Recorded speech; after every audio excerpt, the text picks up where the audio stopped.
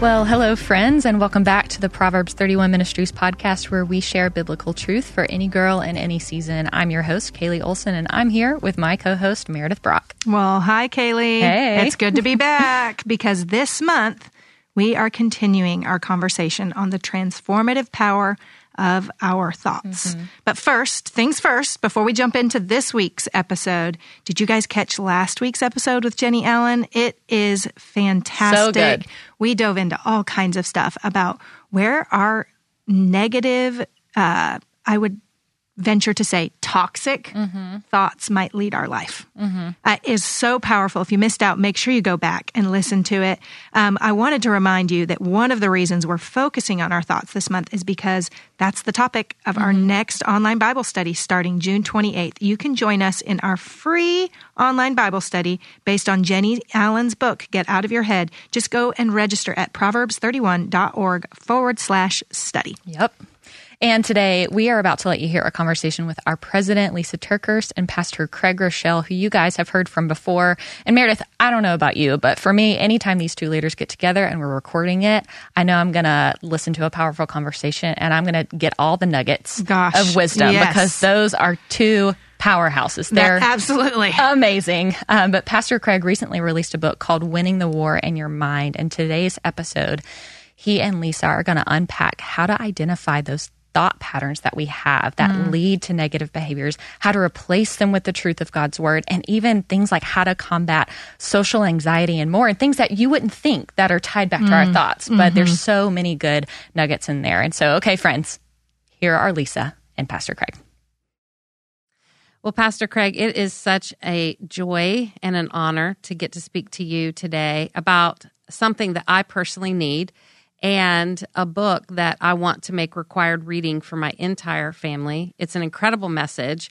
I feel like if there was only one book this year that I could just, bribe my family or tell my family that I'll give them a big bonus of some sort if they read, this is the book. So we're talking about Craig Groeschel's new book, Winning the War in Your Mind, with the subtitle, Change Your Thinking, Change Your Life. Pastor Craig Groeschel, thank you so much for being on the podcast today. Hey, Lisa, thank you for having me. I'm always honored to spend any time with you. And that's exactly what I do with my kids is I bribe them to read certain books, like for real. If there's mandatory reading, it's they get $100, but they have to bring a report in and discuss every chapter. So bribing is not a bad idea at times, right? Exactly. You know what I call that? I call it effective parenting. Good. So that's awesome. Okay, Craig, let's jump right into this message because I'll be honest, not only was I looking forward to the interview today because you're a dear friend in ministry and I've been excited to talk with you about this, but because I personally need this message right now. And I know you wrote this message because you personally learned these lessons out of not just a pastor who saw a good topic to talk on or write on, but this was born out of your own place of desperation as well. You've had a pretty persistent, you've been honest about this, negative belief that you encountered early in your life and you've been trying to overcome. So can you share a little bit about that? Sure. The book really is born out of a personal struggle that I've had for years. And it's embarrassing to be a pastor of a church and have, somewhat of a decent impact and yet still struggle with such basic battles in my mind. But early on in life, Lisa, I had these negative voices over and over and over shouting at me that you're not enough. You'll never be good enough. You'll never measure up. Basically, you're incomplete. And in some ways, those voices can propel you to do a lot. Sometimes your dysfunction actually makes you more successful in different ways. But the outcome and the personal price that I was paying for years and years and years just became too much to bear. And so I started. I had another round of counseling, and sometimes people will make fun of me or question why would a pastor need counseling, and I was kind of just gently push back and say, well, if a pro athlete needs a coach, I think that all of us need help and wise counsel along the way. And so I had just some counseling in identifying some of the wrong thought patterns in my mind that were often based on shame or based on guilt, and trying to identify those and really pinpoint what they are and then attack them with truth so that I would stop living by the wrong cognitive biases and recreate a line of thinking in my mind that's consistent with who God says I am, instead of what my insecurities or someone else or some external failure says that I am. And so that's a brief story of the journey that I've been on working to renew my mind.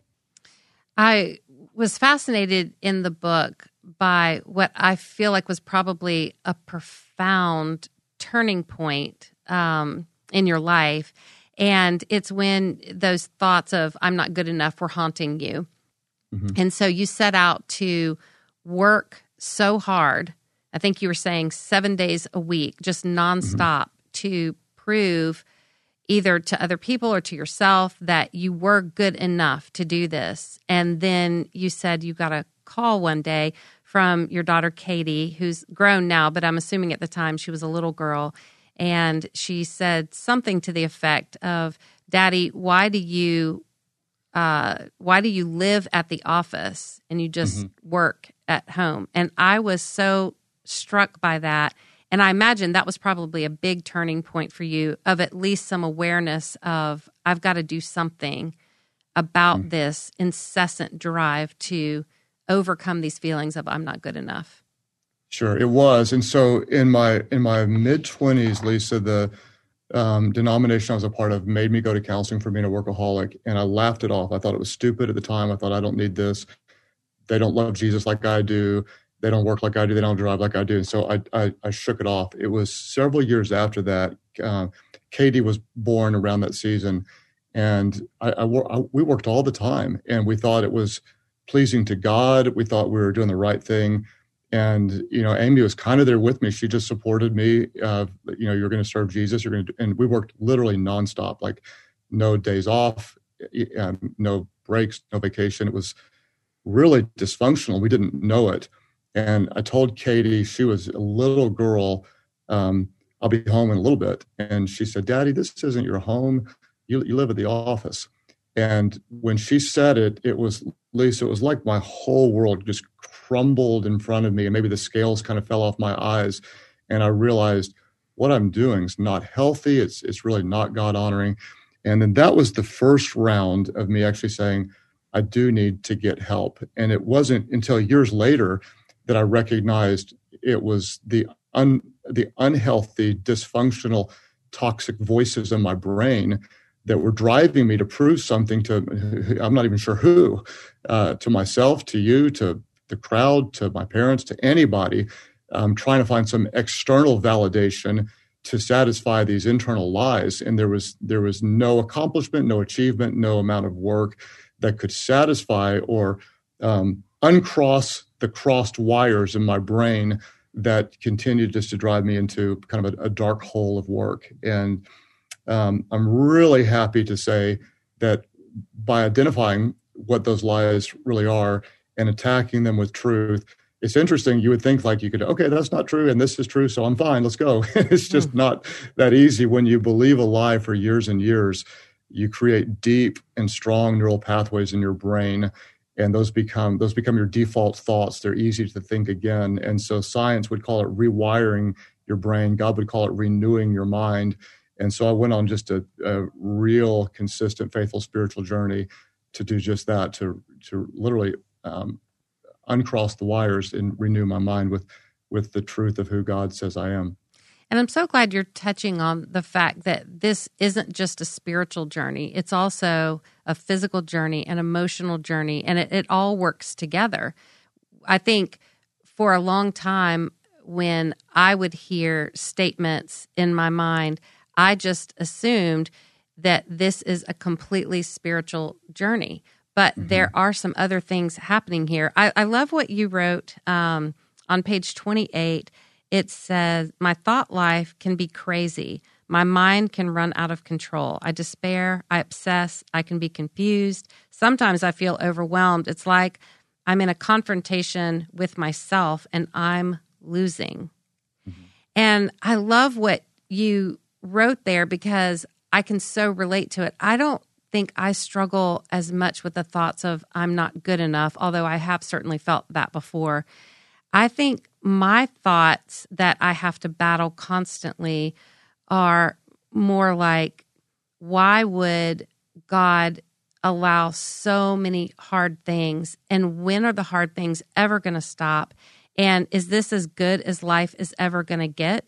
And I can sink into moments of despair so quickly. And I've been, like you, a speaker and a writer and knee deep in God's word. And then I feel like, what is my problem? Why am I sinking into these thoughts of despair?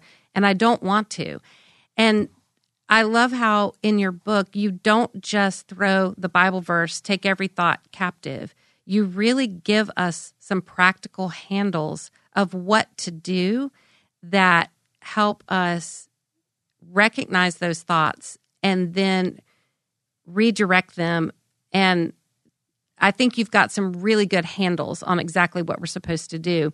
One of those is to reframe. And so do you want to take us through some of the practical elements that you unpack in the book of exactly what we're supposed to do? Sure. Well, if we were working together, as I've had, great and wise counselors work with me, once you start to identify wherever your thought patterns are wrong or toxic or thinking unhealthy, kind of like you have, what we'd often try to do is try to find the root reason, where'd that come from?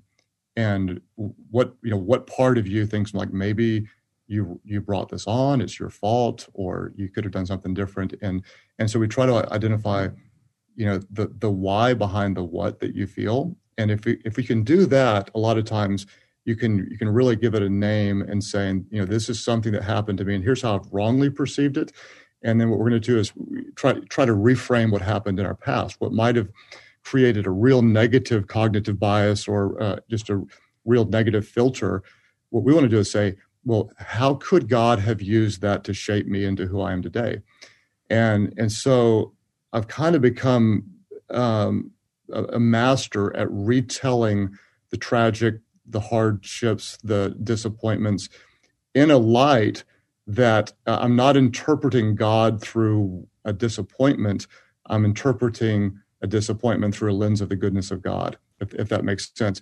And so what we might do with what you're struggling with is say, how has God used what you're going through to impact hundreds of thousands, millions of people? How have you become closer to Jesus through the suffering that you've been through? And then work to reframe it. And what I did is a real visual illustration for the church, which is I wish I could show here, but there's a really beautiful and powerful photo of a sky, and part of the sky is cloudy and dark and scary, like there's a storm coming, and part of it's got this gorgeous sun beaming through. And if you put a frame around the dark part, it looks like your world's about to come to an end with this storm. If you could move a photo frame, a picture frame, to the sunshine part, it's the same photo, but you see something that looks beautiful and hopeful. And so what I'm working to do and try to work with our readers to do is you can't change what happens to you, but you can change how you frame it. You can look at what's bad, what you've lost, or you can look at what you haven't lost, and look for the goodness of God in it. And the beauty about God is even all the pain that you've been so courageous to share in your own journey, the goodness of God, He's with you, He's real. And if we focus on just what you've lost, we might want to give up and go home. If, on the other hand, we look at how God has comforted you, sustained you, surrounded you with great people, used your pain to impact others, brought you closer to Him, we might say, He has been good, He has been faithful, even though we wouldn't have chosen the path. He's been with us on every step of the path. I love that. You tell an interesting story in the book that I found such a good example of this reframing, because I remember when your book came out, Hope in the Dark, and you and I had several conversations because the book sold so quickly, and then there were some problems with printing, and there weren't enough copies that had been printed. And so it was a really crazy, hard time that people were wanting the book. You had done such a great job telling people about the book now being available, and then all of a sudden it had sold out and there were no books. And it was frustrating because you knew people wanted this book, needed this book, there would be help in this book, and it was a glitch in production that was preventing the message from going out. But you tell the story of, I want to make sure I get their name right. Is it Rance and Heather? Rance and Heather, yes. And when I read that helped me see what to do to reframe and not get stuck in just the cloudy part of the dark skies of my situation. So do you mind sharing that story? No, it's such a special story. And as an author, Lisa, you pour your heart into every word in every paragraph, on every page, praying and begging God to use it to impact lives. And so when a book comes out and it does land in people's hearts, it's every prayer answered around that book. And so when we ran out of books super quickly, and we're not talking about like 2 or 3 days, I think it might have been 8 weeks, 9 weeks that there were no books available to go out, and there was a printing problem. And so I thought, how'd this happen? I was so crushed. Well, this couple, Rance and Heather, were a part of our church, and I knew a little bit about their story. Heather had some real health issues and had what we thought was a miracle, and she ended up ordering a copy of the book for her husband, but it never came, and he didn't know that. And then she ended up tragically dying in a real short period of time, and it was just, we were all so disappointed. And weeks and weeks and weeks, after the book was out of stock, she had passed away, and shortly after, when he just didn't know which way to turn, lost his young wife. Now he's a dad, without his wife, and his kids don't have a mom. And I think it was right after the funeral, just right shortly after the death, the book did end up delivering to his house as a gift from her that came at the exact right time, and he had no idea. And so I just sat back and thought, if it was worth it for him after he lost to be out of books for that amount of time, then so be it. God, you had a purpose that was beyond anything I ever imagined, and I embraced that. And the beautiful thing is, in our mind, is our life is generally moving in the direction of our strongest thoughts. And we're going to find what we're looking for, Lisa, if we, every single day, even on a decent day, if we want to find things to be upset about, to complain about, to be negative about, to have a bad attitude, we can find it anywhere all the time. If, on the other hand, we wake up and ask God to give us eyes to see Him working, to see His goodness, to believe the best about people, then we can. And especially in the hardships of life, and I don't want to ever undermine anything anyone's going through, ever, ever, ever, ever, ever. There is real pain. There's tragedy. Sometimes there's not an answer for anything in the moment. But no matter what, if we look for the goodness of God, His comfort, His presence, we can find it. And if we train our minds, instead of going on the normal negative, sinful pathways of criticism or complaint, but instead train them to go on a pathway of gratitude and hope and faith, it's amazing how much God can renew our minds and how different our perspective can eventually become.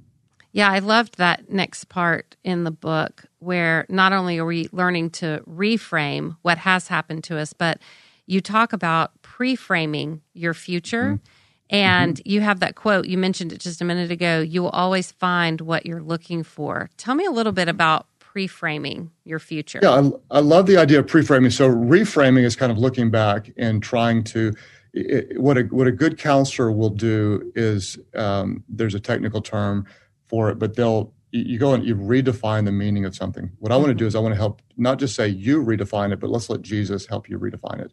Where is He working in it? That's reframing. Pre-framing is before you go into a situation, deciding how you're going to find meaning in it or what kind of attitude you're going to have.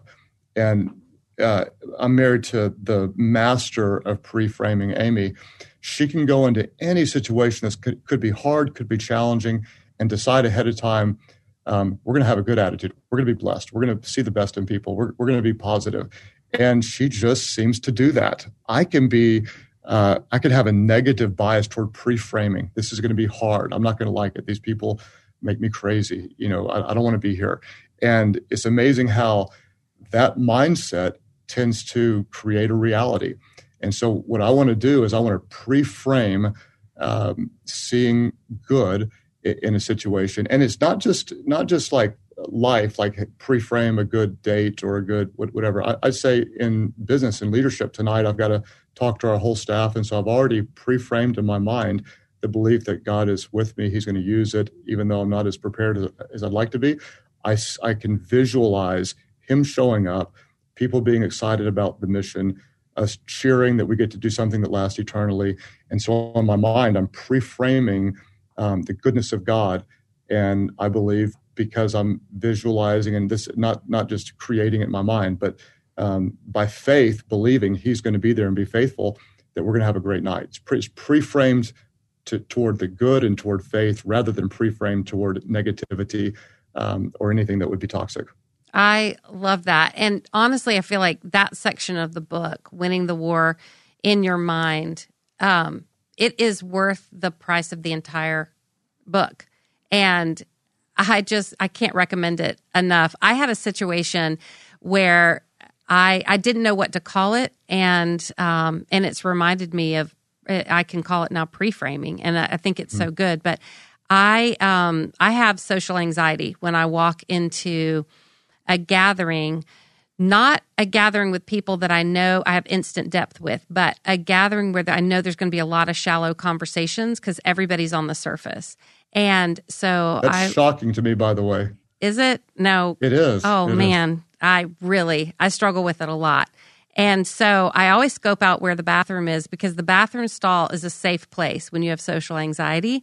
And the second thing I stalk is, where's the guy who restocks the sodas and the waters? Like if there's a table where they put out all the refreshments, whoever's restocking that, like they're a good person to talk to because they're always there and they're always busy and they're not talking to anybody. So I stalk out, where's that person that works here that I can talk to because they'll talk to me, and where's the bathroom stall? If this all goes crazy, I can go hide in. So imagine how amazing it is if that person is actually in the bathroom and you could talk to him from the bathroom stall. Like yes. Your dream come true. Well, no, that would be awkward and weird. But maybe for guys, that's okay. For girls, that's weird. Okay, but here's the thing. I went to a gathering and I walked in the room and I was probably 5 minutes late from getting there with all the other people. And everybody already had found someone to talk to. And so I just knew this is going to be awful. And what I brought into that situation was a preconceived notion that no one really wants to talk to me. I don't really belong here.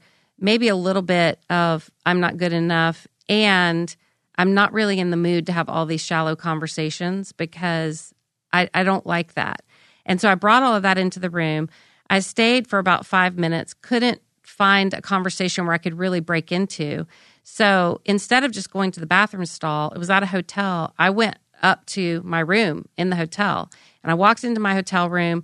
I threw myself across the bed and I thought, I hate that I have this.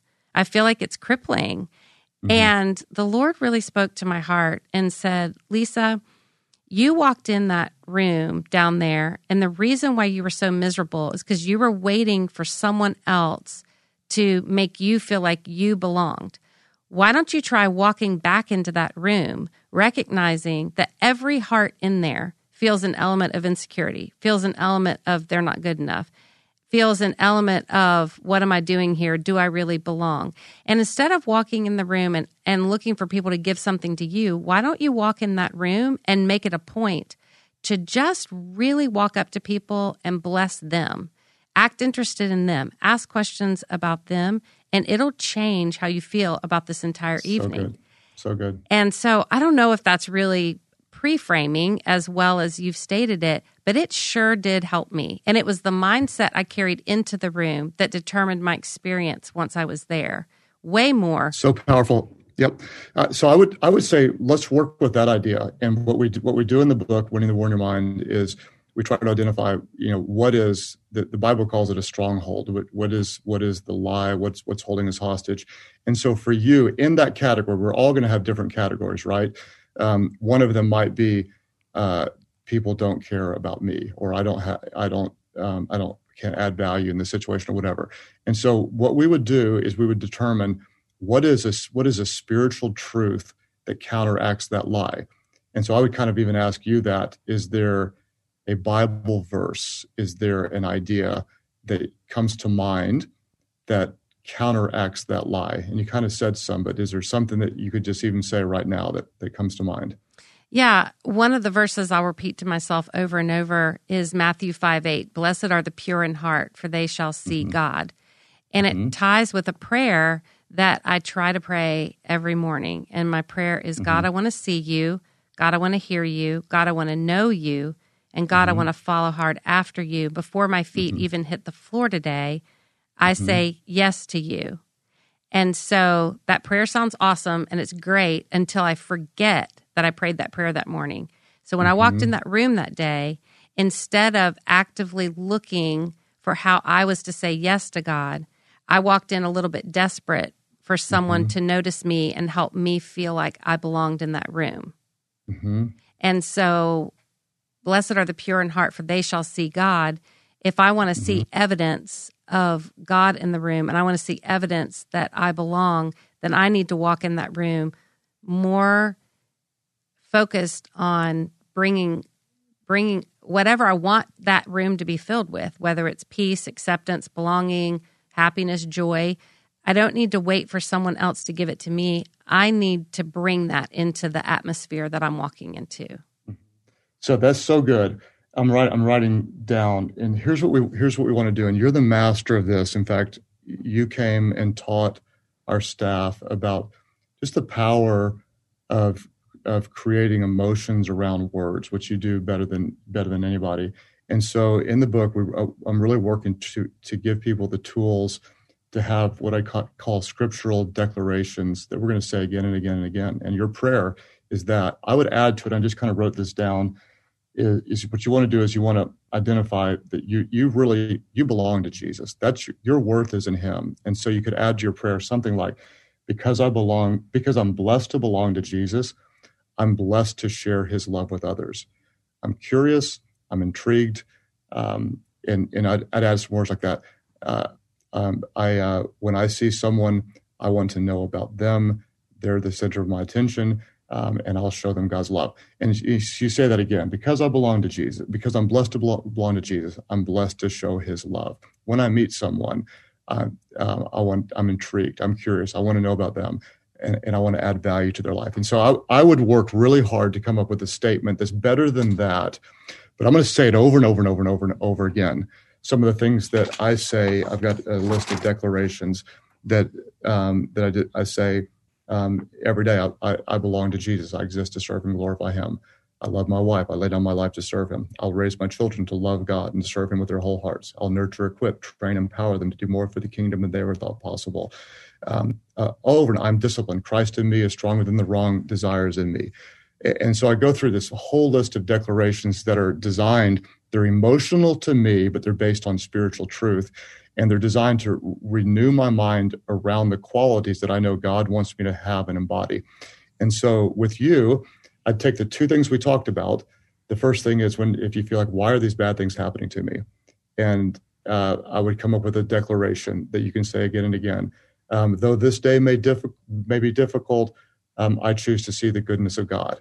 He is always with me. He is always for me. And he's always working in all things to bring about good because I love him and I'm called according to his purpose. Something like that. We'd make it really personal. And the second thing is, because I'm blessed to belong to Jesus, I'm blessed to show his love wherever I go. When I walk into a room, I care about people. I believe the best in others. And when I leave, people will be closer to Jesus than when I walked in. Something like that. And we say it over and over and over again. And what we're doing is I like to write it. I like to think it. I want to confess it until I believe it. And this isn't positive thinking. This is scriptural thinking. What I'm doing is we want to align our minds with truth. And when we identify wherever our thinking is faulty, where it's toxic, where it's insecure, where the devil's telling us what we aren't, what we can never do, why our life's never going to matter, we're going to identify he's the father of lies. Jesus is the truth, and the truth will set you free. What is the truth that will renew my mind and set it free? And then we're going to drive it into our brains until our default thoughts are no longer the lies that have held us hostage, that cause us to retreat or fear or feel ashamed or dirty or incapable or whatever. And we're going to renew our minds with truth, so that our default thought is God's word and his promises, not the other way around. And it takes time, but like Amy would tell you, I am a different person today than 5 years ago. Wow. And we didn't get here by accident. It wasn't by doing nothing. It wasn't by staying with the same patterns that I had for 48 years. It was for 5 years working to capture the lies, identify it, and replace it with a truth that's not just conceptual and out there, but it's concrete, it's written, it's personal, it's grounded in God's word. And I say it over and over and over again. If I've thought, 10,000 times, I'm not going to measure up, I'm not good enough, I'm unworthy, then I might say it 10,000 times. I'm capable to do all things because the Spirit that raised Jesus from the dead dwells within me. I say it over and over and over again until we literally are. You change your thinking, it'll change your life. I love that. That's probably one of the best practical examples of what to do to take every thought captive to the obedience of Christ that I've ever heard. I think it's super powerful. I love that in the book, you've typed out your scripts of your declarations and exactly what you say, because I found myself thinking, okay, now that I can see an example of exactly how he phrases this, I can give myself permission with great intentionality to do it myself. Let's end on this. This has been so helpful for me personally. So thank you, Pastor Craig. Thank you. I love that you quoted Dr. Caroline Leaf, and this is the quote. And I said, I need to read this over and over and over. It has been found that 12 minutes of daily focused prayer over an 8-week period can change the brain to such an extent that it can be measured on a brain scan. That is incredible to me. And I love that. Yes. And I love that it doesn't say for an hour a day. It says 12 minutes of daily focused prayer over an 8-week period. And I love that it's that defined, because it makes me feel like I want to do this with more intentionality and see what happens in my life. I can do this for 8 weeks. It's doable. That's right. And so just answer this question. When she says 12 minutes of daily focused prayer, what is a focused prayer? Well, that's a good question, because I feel like a lot of my prayers are more like ADD, Me too. Wandering mind prayers. And so I'm obsessed with the reality. I love the science of the mind, because God created science. And so to me, everything we talk about in the mind is God honoring. If God created the brain with that we can create neural pathways, that means that the more we think a thought, the easier it is to think a thought. Then I want to think the right thoughts, and I want to train my mind in the same way. I'm an old athlete, and so I'm into training my body. Even at 53, I want to honor God by training my body. Why in the world would I not train my mind, the thing that directs everything about how I treat people, where my faith lies, what kind of impact I want to have? If there's anything I want to train, it's my mind. So if I'm going to meditate, oh my gosh, isn't meditation New Age? Look at Scripture. Meditate simply focusing your thoughts. I can meditate on God's word. What I'm doing is I'm training my mind to focus. So it sounds crazy, but part of my discipline, Lisa, was for 2 years. I don't do it anymore, but I'd come in and for 5 minutes, I would train my mind in like literally nothing but focus. And what that did is I'm going to not let it wander. And I was horrible at it. But what that's done is now I'm better at focusing in prayer. So I do a few things. One is when I focus in prayer, I have a list. And I know you pray for our family, and you're on the list quite often because our family loves you. And so I'll pray through the list. That keeps me focused.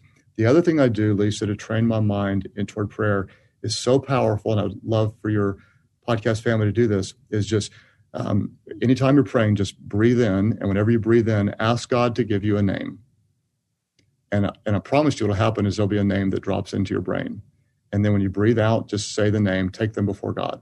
And then breathe in by faith, waiting for God to give you another name, and he'll give you another name. And then breathe out and just say their name. Just take their name before God, and then breathe in and wait for God to give you another name. And what'll happen is you'll find you could, for 12 minutes, like literally for 12 minutes, God give you name after name after name after name. But it does a few things. One is it's training your brain to be focused. 2 is it's helping you have confidence that you're actually hearing from God. He's bringing people to mind. 3 is you're praying for people. 4 is when you see them, guess what you can say? Hey, God brought you to mind today, and I lifted you up in prayer. And then 5 is you go out on the day realizing I just spent some time in the presence of God, focusing on others. I'm loving the Lord God with all my heart, mind, soul, and strength, and loving others as myself. And it brings a positive momentum that starts by retraining your mind toward the things of God. And what I like about Dr. Carolyn Leaf, so many things I like about her. She's brilliant, but it's doable and it's achievable. But you'll also notice it doesn't happen after 3 days. It happens after 8 weeks. And that's one of the things I've learned is that you can take 3 steps forward. You're likely to take 2 steps back because the lies we've believed are so strong. Our spiritual enemy has such a hold of our minds. The world's coming to an end. You're not going to matter. You're not going to measure up. You're never going to have a good relationship. You're never going to be out of debt. Your life's always going to be bad. Your kids are going to be a mess. It's your fault. You're always going to be addicted. Your body's not pleasing to anybody. You're on and on and on and on and on and on. Those are lies from the pit of hell. Mm-hmm. And who are we? We belong to God. We're joint heirs with Jesus Christ. We're ambassadors. We are new. We're forgiven. We're redeemed. We're changed. We have we're overcomers. We're more than conquerors. So if we can take the truth and form it in a way that's personal, scriptural, and demolishes the lies that have been holding us hostage, God can renew our minds. They become different. And now our default thoughts don't go to what we're not and what we can't do and what we'll never have, but it goes to the goodness of God, who He is, His promises, and it's a game changer. And I pray your podcast family gets excited about it. I pray that they see real, genuine spiritual results as a result of seeking God to renew our minds with truth. I feel very confident that they will. Again, we've been talking to Pastor Craig Groeschel, Winning the War in Your Mind, his new book that is changing the way I think. And I'm so grateful that I have this resource to give to my family. I want to make it required reading for my entire family. And I want to end on this declaration. It's one sentence that you have that you said, when I start to think about what I do doesn't matter, that I'm not making a difference, this is one of the things you declare. The world will be different and better because I served Jesus today. And I love that. Negative thoughts come so effortlessly in our mind. They just pop into our mind and assault us constantly. But this book, Winning the War in Your Mind, it will train us with great intentionality to know how to counteract the lies that are hindering us so that we can really have the truth that will set us free and better perspectives to carry with us. And these declarations are such a crucial part of that. Pastor Craig, thank you so much for writing this message. Thank you for being with us today. Thank you for personally helping me on a day where I need to win the war inside of my mind. You're the best. Yeah, well, thank you for being a great family friend. And the world will be different and better, Lisa, because you served Jesus today. Thank you. I'm believing it. I really do. Well, what a good conversation. We told you at the beginning there were going to be so many good nuggets, and I got so many good nuggets from this. And one major point that I took away from Pastor Craig about speaking truth over your life was this sequence that he said that I think is so sticky. He said, write it, think it, confess it, and believe it. And I know transforming our thought life based on what we've learned from Pastor Craig, and then even last weekend from Jenny, who is Pastor Jenny, let's be honest, it's not an easy thing. And we talked about it kind of being one of those things where as soon as your feet hit the floor, it's a daily thing that you have to do. And so I think if we can write it, think it, confess it, and believe it, that's something we can remember to combat those lies that we've believed for a really long time. Well, I couldn't agree more, Kaylee. It's something that, take your thought captive. Take every thought captive. So if you want to learn more from Pastor Craig, we've linked his new book, Winning the War in Your Mind, in our show notes at proverbs31.org/listen. And also, I wanted to remind our friends about our upcoming online Bible study starting June 28th. We recognize our thoughts have so much power over us, more than we often pay attention to.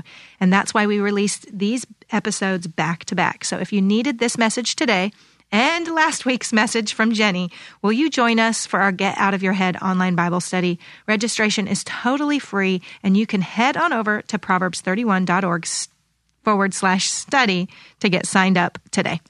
And lastly, this is a fun announcement because I'm not sure if you guys have missed in-person events, but I sure have. And that's why we're excited to let you know that you can join Lisa TerKeurst this fall in 2021 on the Encounter Tour. There are several one-night gatherings happening across the U.S., and friends, you're not going to want to miss it. Together with Lisa, you'll pursue healing as you share the hard parts of your story, dig into God's Word, lean in and laugh, and remind each other that God is not finished with you yet. Man, I need to hear that for sure. Check out our show notes at proverbs31.org/listen to find the link to the Encounter Tour and see if it's coming to a city near you. Thanks so much for joining us today, friends. At Proverbs 31 Ministries, we believe when you know the truth and live the truth, it changes everything.